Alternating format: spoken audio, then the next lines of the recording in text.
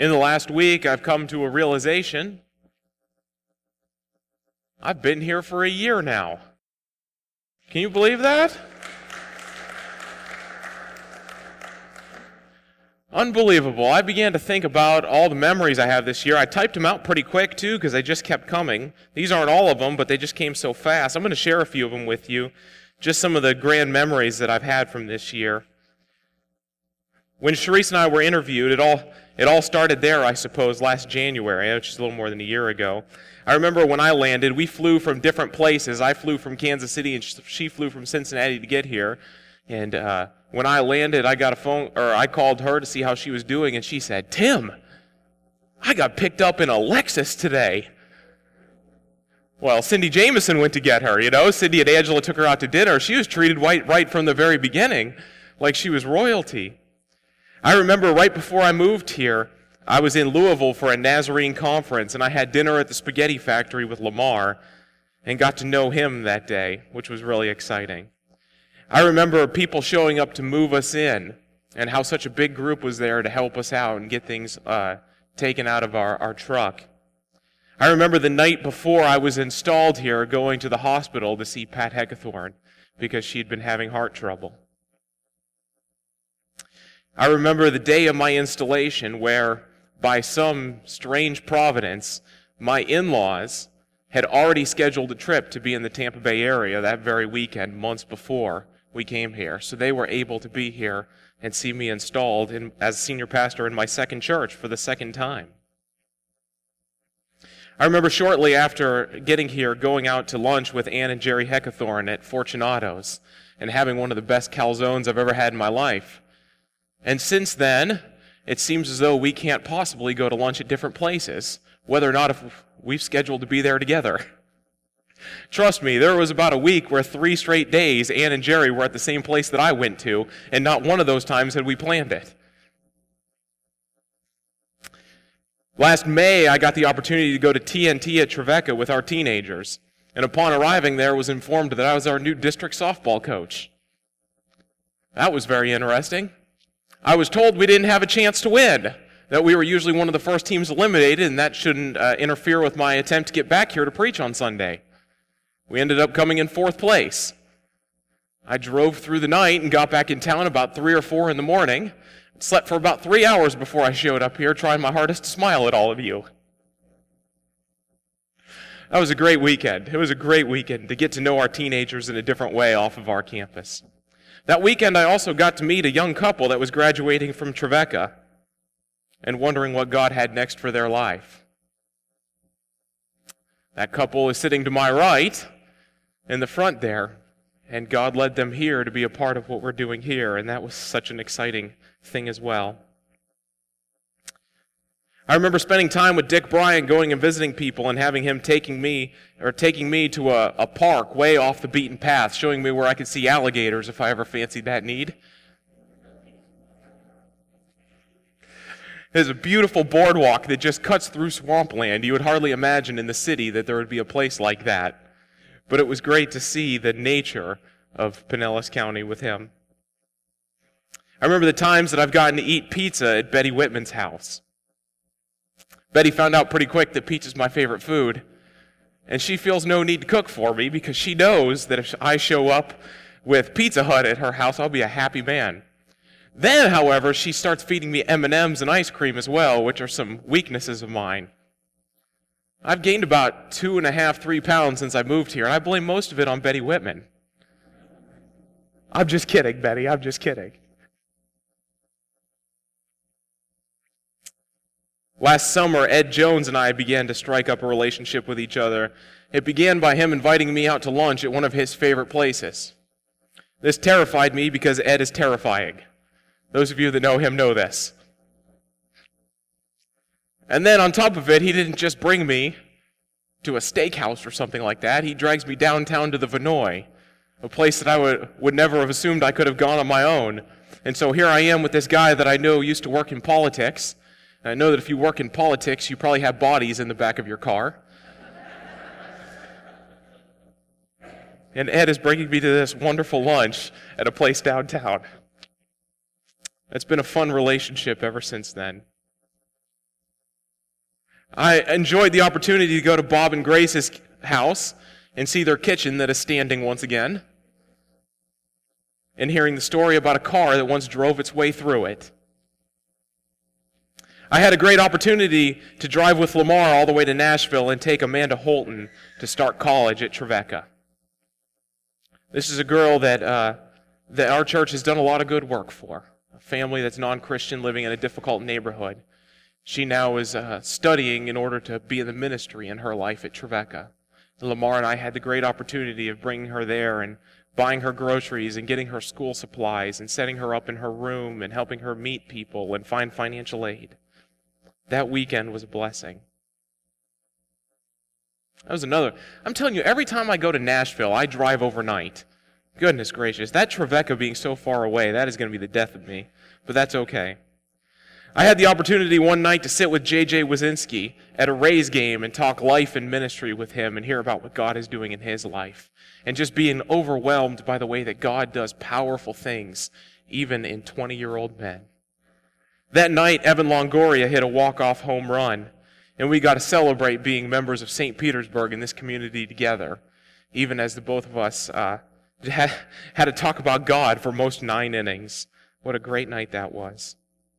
I got to ride with a whole bunch of guys, about 2/3 of them very, very active members of this church, and 1/3 of them folks who are sort of on the edge, to Cincinnati to play softball with them last September. That weekend, I got to know Ryan Peterson very well. Ryan's wife, Nicole, is a board member here, but Ryan hadn't really gone to church here consistently until about a year ago. I found out that man has a suitcase in which everything that Best Buy sells is stored away in it.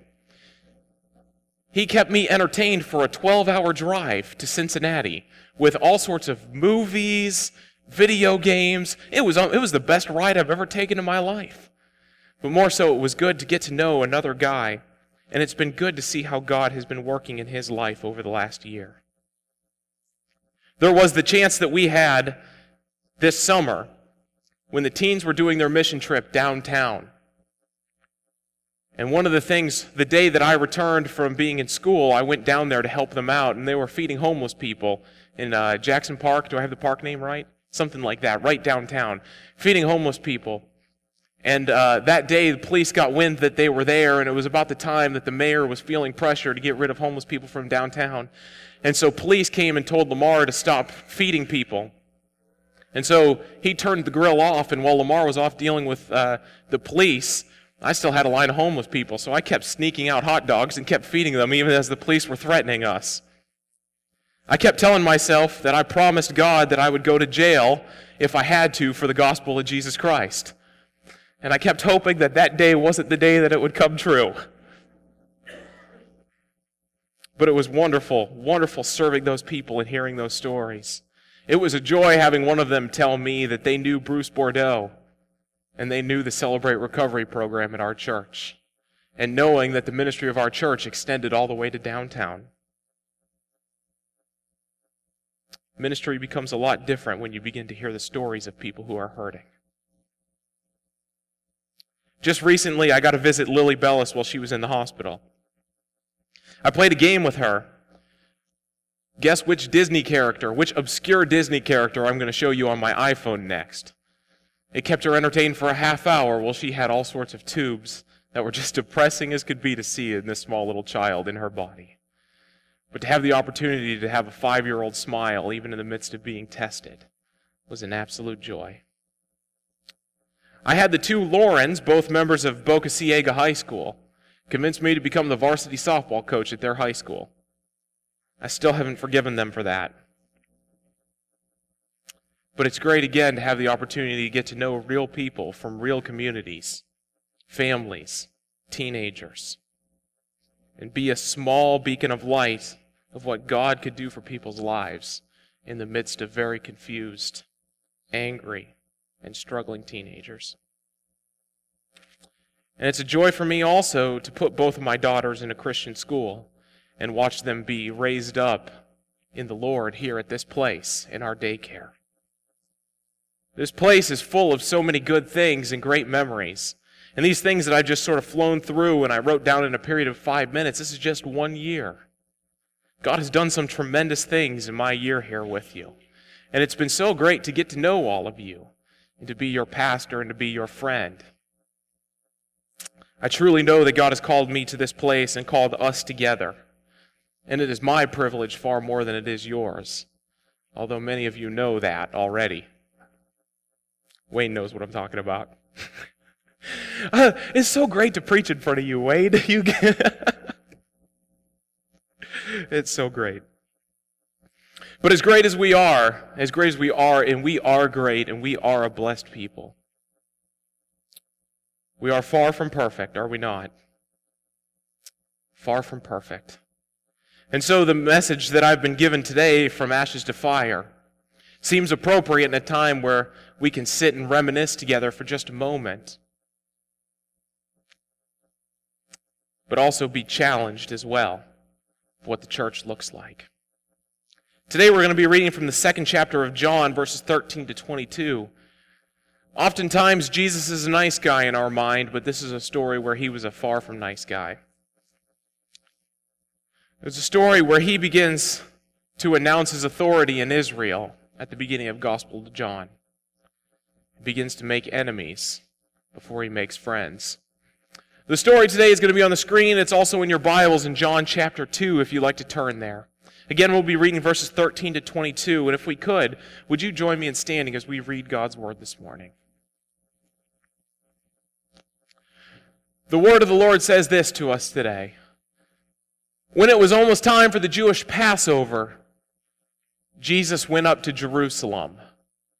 In the temple courts, he found men selling cattle, sheep, and doves, and others sitting at tables exchanging money. So he made a whip out of cords, and he drove all from the temple area, both sheep and cattle. He scattered the coins of the money changers and overturned their tables. To those who sold doves, he said, "Get these out of here! How dare you turn my Father's house into a market?" His disciples remembered that it is written, "Zeal for your house will consume me." Then the Jews demanded of him, "What miraculous sign can you show us to prove your authority to do all of this?" Jesus answered them, "Destroy this temple, and I will raise it again in 3 days." The Jews replied, "It has taken 46 years to build this temple, and you're going to raise it in 3 days?" But the temple he had spoken of was his body. After he was raised from the dead, his disciples recalled what he had said. Then they believed the Scripture and the words that Jesus had spoken. You may be seated.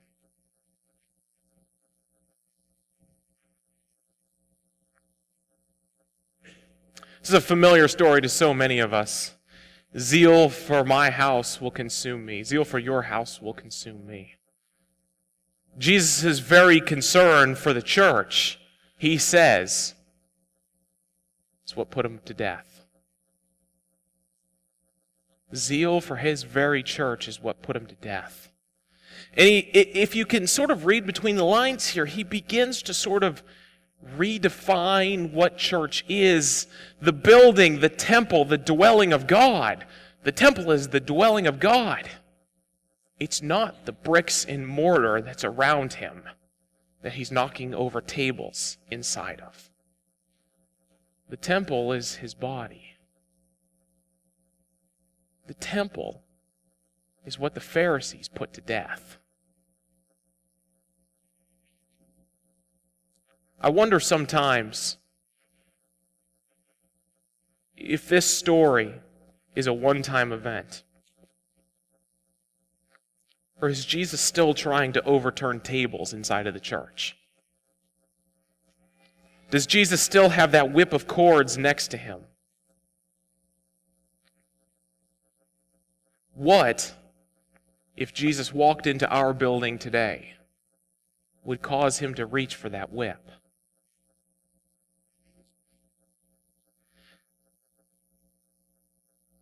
I have a book that I've been suggested to read to you today. The good news is I'm not going to read all 250 pages. All right, amen. We can all eat lunch. But I'm going to pick out some excerpts from it and sort of deal with it. The book is called Unchristian, as you can see. It's written by the president of Barna Research Group. You've heard of George Barna, I assume? Well, Barna is a researcher, so let me do my own research. Will you raise your hand if you've heard of George Barna? Okay, that's good. George Barna is a Christian man in California who researches the church, spirituality, culture, all these sort of things in order to tell the church something. George Barna, I think, is a pretty cool dude because he meshes two of my favorite things, theology and math. All right? So I just outed myself as a nerd. I know that. It's okay. All right?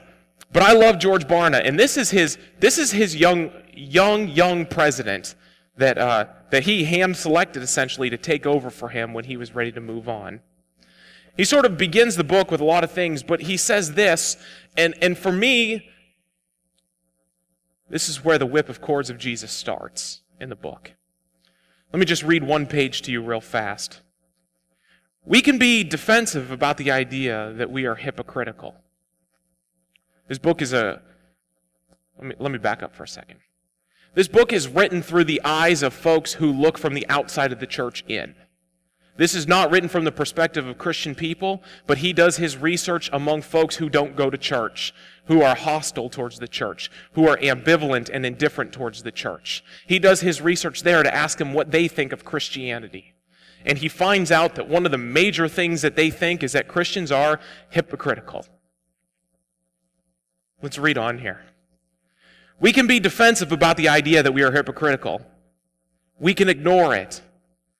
Yet what if culture's accusations of hypocrisy are God's way of waking us up to the overwhelming needs of others? What if he is using our culture to make us aware of how hollow religiosity and empty answers are? Young people searching for faith today are searching for authenticity. They want to find people to trust and confide in. But they often find more transparent, authentic people outside of the church. We have opportunities to help outsiders if we are willing to put away our unchristian ways of interacting with them. Philip Yancey, you all know who Philip Yancey is? Let me see your hand if you know Philip Yancey. Okay, another small percentage. He's a very famous evangelical Christian author that you can probably buy in Walmart as easily as you can in a Family Christian Bookstore. Philip Yancey, in his book, What's So Amazing About Grace, makes his own candid conclusion. Having spent time around sinners, and also he puts sinners in quotes, by the way. Having spent time around, quote, sinners, and around purported saints, I have a hunch why Jesus spent so much time with the former group. I think that he preferred their company because the sinners were honest about themselves and had no pretense. Jesus could deal with them. In contrast, the saints put on airs, judged him, and sought to catch him in a moral trap. In the end, it was the saints, not the sinners, who arrested Jesus. If only our view of outsiders were more like that of Jesus, and if only we condemned hypocrites the way they did, they'd crush people, or with the way he did. They crush people with impossible religious demands and never lift a finger to ease the burden. Matthew 23:4. Think of the overwhelming perception among many young outsiders that we are merely hypocrites. Does your life point people to a life in Christ that bursts with freedom to love, restoration, purity, and transparency? Or are you burying people, insiders and outsiders, under the weight of self-righteous life? Do you lift a finger to help? As a Christian, it's my duty to ask, are you lifting a finger now? Which one? I found with restaurants that there's no such thing as a good restaurant or a bad restaurant. And it's entirely in the perspective. I'll tell you this, I said something about our Cincinnati trip earlier. Of course, I lived in Cincinnati for 4 years before I came here. And if you're going to be a pastor in Cincinnati, you have to eat Skyline chili. All right? So many of you are from Cincinnati, you know what I'm talking about. Most of you don't know what I'm talking about. At the end of the day, you probably shouldn't know what I'm talking about because you're not going to like it. All right? It is noodles, and it's this brown, sloppy sauce on top that tastes like meat and cinnamon. Okay? That's what it is. Some of your stomachs are turning right now, and others of you want lunch really bad, and I've lost you for the rest of the time. All right? That's just the way it goes with Skyline chili. I eventually decided that I like Skyline chili. It is what I call an acquired taste. There's one in Clearwater, which I think is kind of cool because I occasionally drive up there. Pat Heckathorn is super excited getting blessed right now because she's from Southwest Ohio and knows what I'm talking about. All right? You go there occasionally in Clearwater and you get your Cincinnati fix. I think the food is good. Pastor Lamar and the rest of the softball field team told me it was disgusting, and they choke on it every time they try to put it down their throat. But you go to Cincinnati and try to pastor there and tell them that their beloved chili is gross, and they will treat you worse than the Pharisees treated Jesus. Okay? You following me? I like it. I learned to like it. But at the same time, as far as restaurants go, me and the Anderson family couldn't have greater differing views of what a good restaurant is. You see, Rosa and Debbie are always trying to get me to go to DeMille's. Most of you have known the Andersons long enough to know what DeMille's is. They think it doesn't matter whether or not the food tastes good. The fact that you have a great relationship with the waitress is all that matters. Man, I have to concede that point occasionally. That really bugs me, because for me, I want tremendous food. If I want to go out and eat, I want the food to be better than what I could cook in my own pot at home. That's my theory. We have differing opinions. And so Rosa and Debbie, whenever it's time for me to go eat in Rosa and Debbie, we have a standoff. Who's going to win? Are we going to go eat at sort of a country home cooking restaurant? That's Rosa and Debbie's stance. Or are we going to go eat at a place that has good food?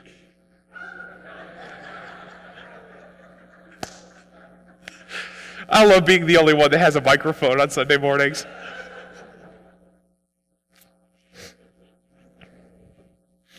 I've learned though, that neither of us have the wrong stance. They're just different stances. We're looking at the same things with different lenses. We're looking at the same thing with different eyes, and both coming to the conclusion that we want to have a good experience when we spend $10 on a meal. Our experiences are good in different ways. So today, we look at this story of Jesus, where he comes into the church and he begins to throw the whip around. Remember, in the temple, the Pharisees, the Sadducees, the priests, the teachers of the law, they thought this was the very essence of pure religion. They thought they were doing exactly as God had pleaded them to do. No one knew the actual words of the Scripture better than the people running the temple. And yet Jesus goes in there, and he still finds fault. This whip of cords, this turning over of tables, is Jesus challenging a religious system that was so embedded in its own rules and practices that it was no longer open to a fresh revelation of God. Have we become the same people that ran the temple 2,000 years ago? Are we so caught up in our own rules? Are we so caught up in our own letter of the law, reading of the Bible, that we miss what the Bible is actually saying? Are we so caught up in the way that church has to be done, the way it has to be decorated, the way you have to be dressed, the way you have to deal with your sin before you show up? Are we so caught up in those things that we have decided who God is so carefully and so meticulously that we have also put him in a closet and we will deal with him later? Is God free to move and open our eyes fresh and new to see him in a new way? Or do we already have God so figured out that we don't need his moving in our life? We live in a difficult time right now in the church and in life. You see, most generations, as it's time to pass on to the new generation, passes on to a new generation that's kooky but thinks with the same mindset as them. Every 500 years or so comes along a time where one generation looks at the next generation and says, they are so far off in right field, I don't even know if they're human. And we're living in one of those times right now. We just are.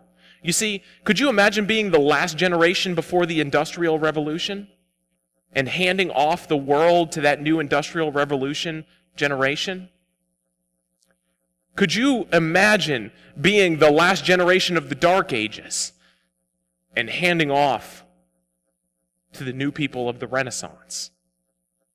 This is terrifying stuff because they think entirely different. Right now we live in a time where most all of you who I'm going to spew some philosophy right now, so deal with me, okay? Most all of you think with what is called a modern mindset. And most people in the second service think with what is called a postmodern mindset. All right? You can't say that modern or postmodern is wrong. It's the way they are. And we have to deal with it. This is, right now in this time, we are dealing with a shift of mindset. And so while you all are playing a game of baseball on the infield, the younger generation is off playing cricket in a foreign country. That's how different you all are. Okay? You understand what I'm saying? But even as they are so different, they're reminding the church of some new and fresh and exciting things. In so many ways, they feel called and attracted to this Jesus of the temple, who's saying, we need to freshen up and be ready for a new revelation of God. This book, Unchristian, I'm going to go through just real quickly what it says. But it takes the perception of what people in society say about the church, offers what their perception is, what people are saying the church is. And then it offers a new perception that folks who are coming up are trying to cultivate and articulate in the church. And my hope is, as I share this with you, just for a moment you can see what perspective they're coming from and realize that God is doing something good and exciting in the church, even if it is on a completely different playing field from where you all spent your life playing on, all right? So let's go through this real fast and see if we can do this in the most peaceful manner possible. Now, I know, too, that when we talk about what society believes, it often stems from the media, right? The media drives what society believes. And so whenever the media wants to talk about church, they go and find the equivalent of the lady with 3 teeth that just had her trailer run through by the tornado. You know what I'm saying? All right? The person says, well, yeah, I saw the tornado coming. All right? They don't go, I've never seen any of you on Bay News 9 talking about your faith. I always see Fred Phelps and his big signs and picketing talking about what Christian faith is. And so to some degree, when you're outside of the church, it's not always fair what your opinion of inside the church is, because they haven't come and interviewed you yet, and you have good and positive things to say. But let's talk about the outside perception. One outside perception is that the church is hypocritical, overly critical of people. The perception is that Christians say one thing, but live something entirely different. The new perception that young Christians are working for is that Christians are transparent about their flaws and act first and talk second. Rick Warren says that for too long, the body of Christ has been amputated at the legs and the feet. That there's no action, and instead what we're known for is having a really big mouth with no hands and feet to do the work of Christ. Another perception, that Christians are insincere and are concerned only with converting others. The new work of the church is that Christians cultivate relationships and environments where others can be deeply transformed by God. The emphasis here is an important reminder, and please hear me here, an important reminder. You are incapable of saving anyone.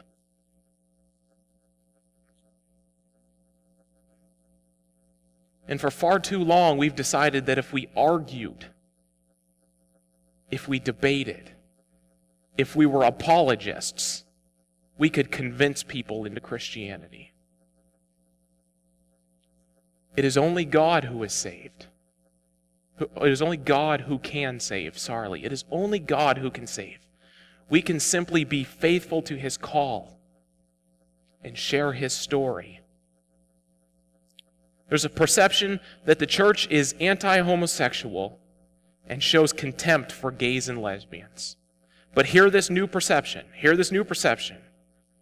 Christians show compassion and love to all people, regardless of their lifestyle.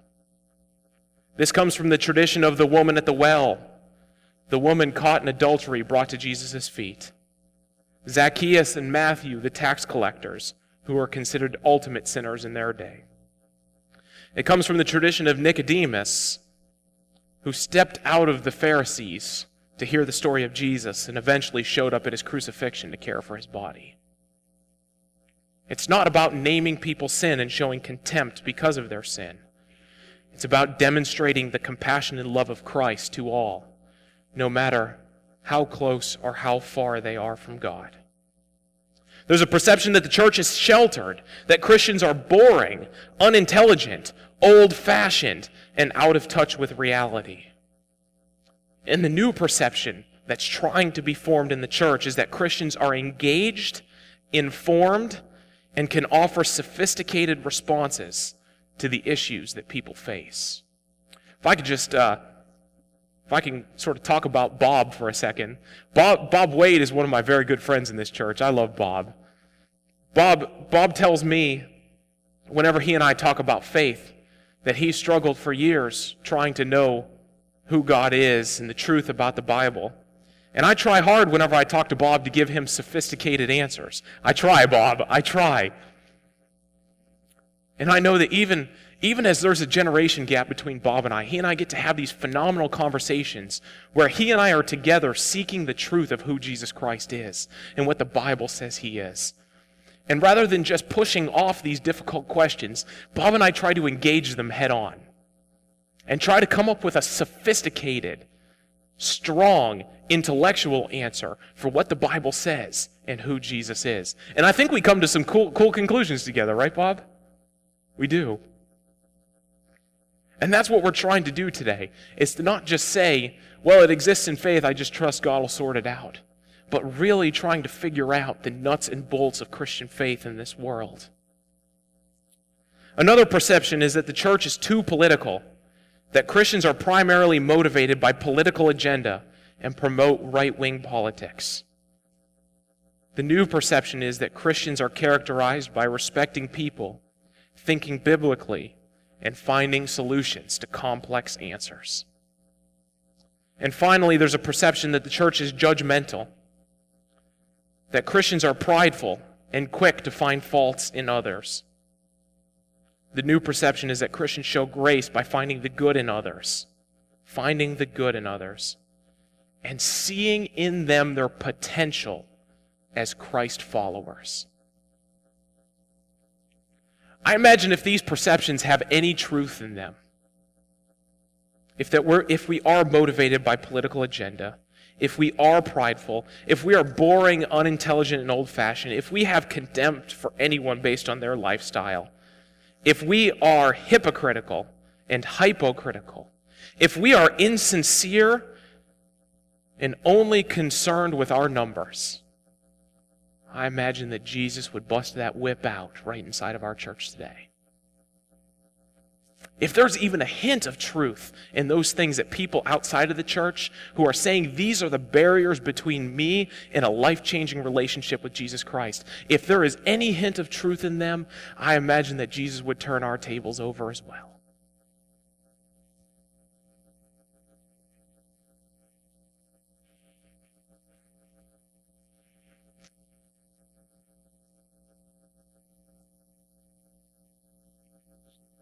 So where do we go from here? This book ends with a story of the author. Now, of course, the author spends his whole time, raising the criticism of the church, but he looks himself in his own eyes at the end. Let me read this story. It's just about a page and a half, and this will be the end. It is easy to say we need to serve outsiders. It's another thing entirely to make it a reality. In my role at the Barna Group, I often have to share information that's not flattering. I still remember one of the first experiences that I had when I shared some unwelcome news. It was a project for a Christian nonprofit organization. Lyle, an insightful middle-aged man, represented my client. We conducted a comprehensive study of the effectiveness of his team's efforts working with people in recovery, for the most part drug and alcohol abusers. The study showed many things were going well, but just as many things were not. Weak spots needed attention. Rather than being defensive or ignoring the data, Lyle flew out to our offices to hear the painful details so he could accurately and passionately present the news to his fellow leaders. As I drove him to the airport that afternoon, Lyle seemed almost relieved to have finally gotten a grip on reality and a direction to pursue. Based on the questions he was asking, I could tell our day-long meeting had activated new thoughts and ideas that, if implemented, would enhance their organization. We were on our way to a small regional airport, passing by the fertile strawberry fields of Ventura County. While trying to keep my eyes on the road and rambling about the research, I didn't realize Lyle was onto a new topic. I wonder if anyone is thinking about connecting those people to Christ, he said. What, I said? What people? The workers there, in the field, he said, pointing out a group of people hunched over the plants harvesting the berries. I had to strain to see them in the afternoon glare. I wonder who's thinking about their spiritual needs. I had no answer. I was embarrassed to think that I had never thought about them before. I was not unsympathetic to the migrant workers. My grandfather owned a small citrus ranch near San Diego, and when I was a boy, he taught me respect and compassion for the men and women who worked for him. Nevertheless, years later, I had driven by those strawberry fields time and again and never once considered the workers' spiritual needs. Lyle was different. He couldn't help but see the people, the individuals behind the sweat. Despite the economic and language differences, Lyle's ability to picture their genuine emotional, social, and spiritual needs was not limited to mere professional interest. Obviously, working with the drug and alcohol addicts was not just a job for him. It oozed through his perspectives and priorities. Lyle saw the people in a way I did not. Imagine a world where we begin to see people as spiritual needs and not begin to make lists about who they are. Imagine a world where we put away our eyes that are cultured by sociology and politics and the news and our opinions. Imagine if we put those to the side and began to see people with the eyes of Jesus. Philip Yancey reminds us that the eyes of Jesus more often were laid upon sinners than they were saints. And the story of Jesus ended up so often with people's lives being transformed because of it.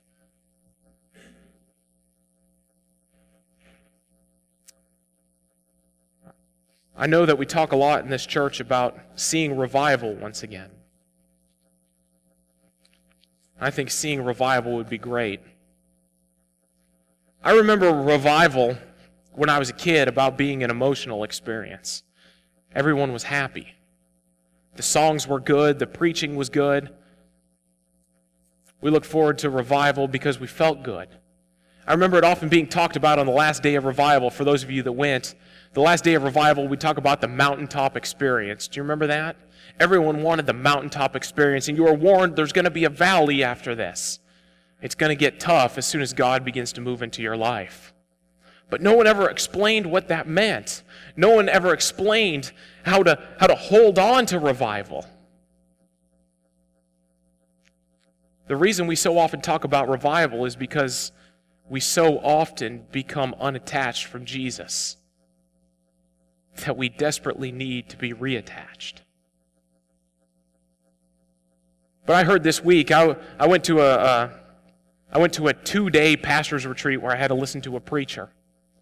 And this week he told us the story of an old pastor's wife in the Church of the Nazarene who used to walk around the church saying, I don't want to go through another revival. I don't want to have revival again. I don't want to do that. And you're doing exactly what I did. Who would say that? I don't want to have to go through revival again. Well, why is that, sister? Because true revival hurts too bad. True revival hurts too bad. I have to apologize to people for revival to move in. I have to set down my agenda for revival to move in. I need to worry about others more than myself for revival to move in. I have to take the parts of Jesus that I don't like when he shows up into the church and throws around some tables, as much as I have to take the Jesus who died on the cross for me seriously for revival to move in. That old lady, that old pastor's wife said, I don't want revival because I have to hurt and go through a painful process for it to come. I don't know if wiser words have ever been spoken. A group of people sitting around don't experience true revival. But folks who decide dangerously that they're overly critical of others and not properly critical of themselves, and therefore need to examine themselves in the Spirit, those people experience revival. Folks who decide that church isn't a place where I get filled with myself so that I'm happy and joyous and I can go and live a happy life, but instead, church is a place where I deny myself so that there's more place inside of me for the Spirit to live. They experience revival in their life. Churches who are more busy being the hands and feet of Jesus than, as Rick Warren put it, the mouth of Jesus, experience revival in their lives. Do we want revival in this church? Yes.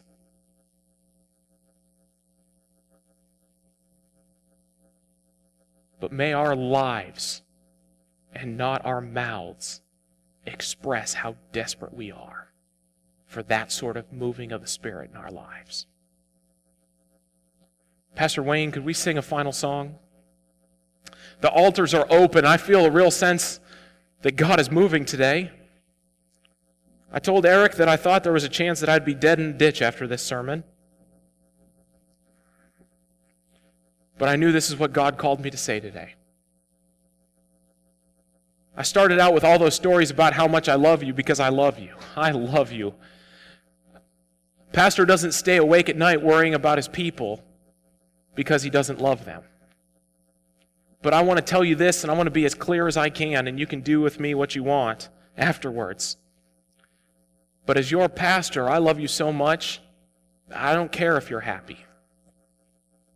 I love you so much. That is the cry of my heart, to see you be a holy people. Every minute of my day is lived to see you be a holy people. That's how much I love you. May that Spirit begin to move amongst us all. The altar is open as Wayne sings a final song. I know that there's a way you're supposed to do church, and what we're supposed to do right now is dismiss. But I just feel the presence of God is so real in this place right now.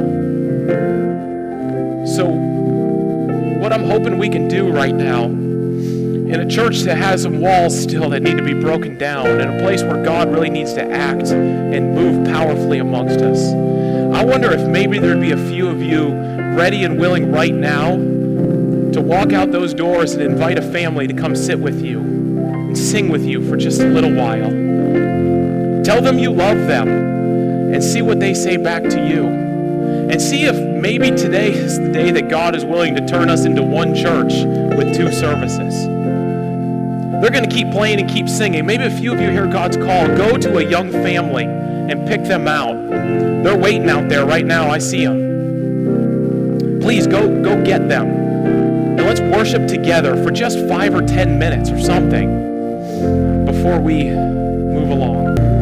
Some of you are coming in to join us. God is moving powerfully in this service. And our hope and prayer is to spend some time worshiping together, praying together, and letting the Spirit just continue to move. I know from some of you this is just 0 to 60, and I'm sorry for that. But join in with singing and worship. Stand if you want to, but the Spirit of God is here today. Well, before we break between our services, let me say a quick prayer. God, we want to be your vessel. Move in this place. Move amongst us. Draw us together. Separate us for your mission, your ministry. God, help us. Help us to see from your perspective. And Lord, if you need to take the whips out that you used in the temple and use it in this church and in our lives, we give you permission, oh God. May this church be a reflection of your very heart and nothing else. In your name we pray. Amen. Well, we're beginning to make that transition, so I don't know which service you're here for. You can stay, you can go, you can do as you please.